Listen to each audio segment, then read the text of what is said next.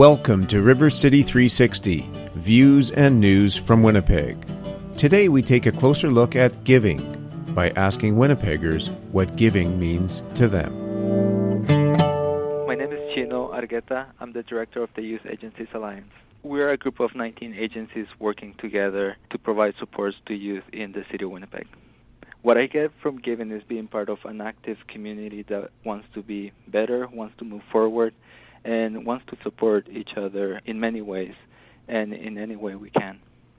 Giving makes us stronger. It brings us together. It brings us closer. It breaks down the barriers that separate families and communities. It's about us and how we can be better in anything we do, from how we support families, the youth, the seniors, schools, universities. It's at all levels. Working together really takes on everybody's expertise, and everybody becomes a contributing member of our community, and that's what we want.